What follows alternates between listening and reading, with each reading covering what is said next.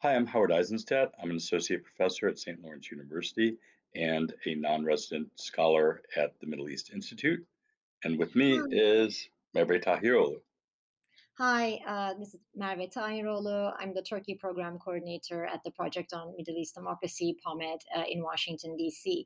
Howard and I are here today to talk about the recent NATO summit, where Sweden and Finland were formally invited to join NATO, and Turkey's role in this, because of course, Turkey for the last 5 to 6 weeks has been threatening to veto this invitation. But in a last minute deal that it struck with Sweden and Finland at the NATO summits this week, Turkey decided to basically lift its veto.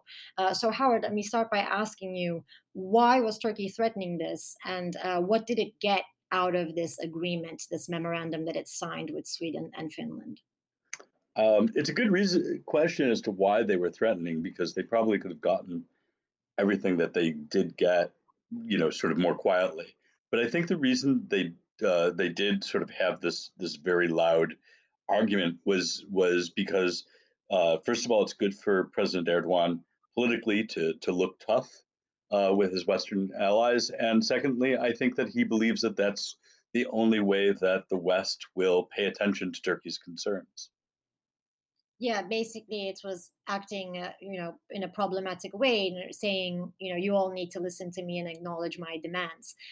Just to specify its specific demands from Sweden, and I think to a lesser extent from Finland, was that these two countries in some ways commit to not supporting two particular groups, the YPG, the Syrian Kurdish group that the anti-ISIS coalition has been working with in Syria, which Turkey considers a terrorist organization as an affiliate of the Kurdistan Workers' Party (PKK), and of course this group called that Turkey calls FETÖ, meaning the followers, supporters of Fethullah Gulen, an Islamic cleric living in the United States, and Erdogan also calls all members and followers of this cleric members of his organization under the name of FETÖ, and that is also a designated terror group in Turkey. In this memorandum that the three countries signed, these countries did seem to commit to not supporting these two groups. There are many Gulen supporters living in Sweden, and of course, politically active Kurds living in Sweden. So, Sweden, I think, agreeing to this was rather a tangible benefit for Erdogan. It seemed like he did get what he wanted. I think a more important thing he got was that for the first time that I've seen in an international agreement signed with Western countries, there is an acknowledgement, of these two groups' existence and the fact that that they pose a threat to Turkey. Howard, have you seen anything like this before? I don't think any NATO ally of Turkey's has ever, officially acknowledged that these two groups are threat to Turkey, or that they, Yeah. commit to not supporting it. It's a really interesting point you raise. I'm not sure that I read in the document quite as much as you did. Um, I mean, there's an acknowledgement of the existence of these groups, but there's no real commitment uh, of either Sweden or Finland to prosecute these groups so much. Like they talk, the paragraphs are separated, so there's an acknowledgement of these groups, and then the action paragraph about fighting terrorism is kept vague. And so I'm not sure. I agree, and it's interesting that you raise that idea of their acknowledgement, but I'm not sure that there's as much tangible benefit as maybe some observers have seen. We'll have to see. We'll have to see how Sweden and Finland actually respond in terms of extraditions or deportations.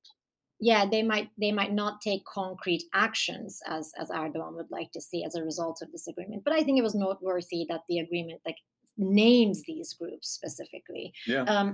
of course, another I think, as you said, Erdogan did this mainly for domestic play, and one of the things he most tangibly got out of this whole ordeal was a face-to-face with Biden, a good meeting with Macron, lots of diplomatic traffic between, NATO Secretary General Stoltenberg and Swedish and Finnish prime ministers.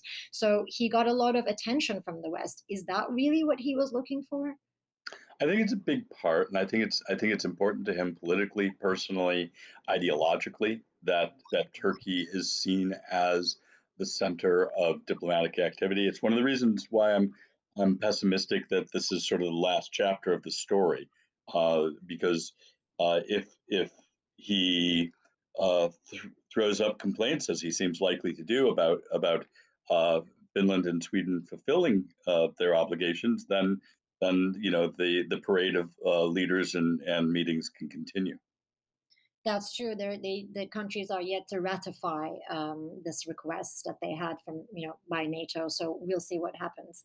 Well, thank you, Howard, for talking to me and for everyone It was great. listening. Talk to you soon. Talk to you soon.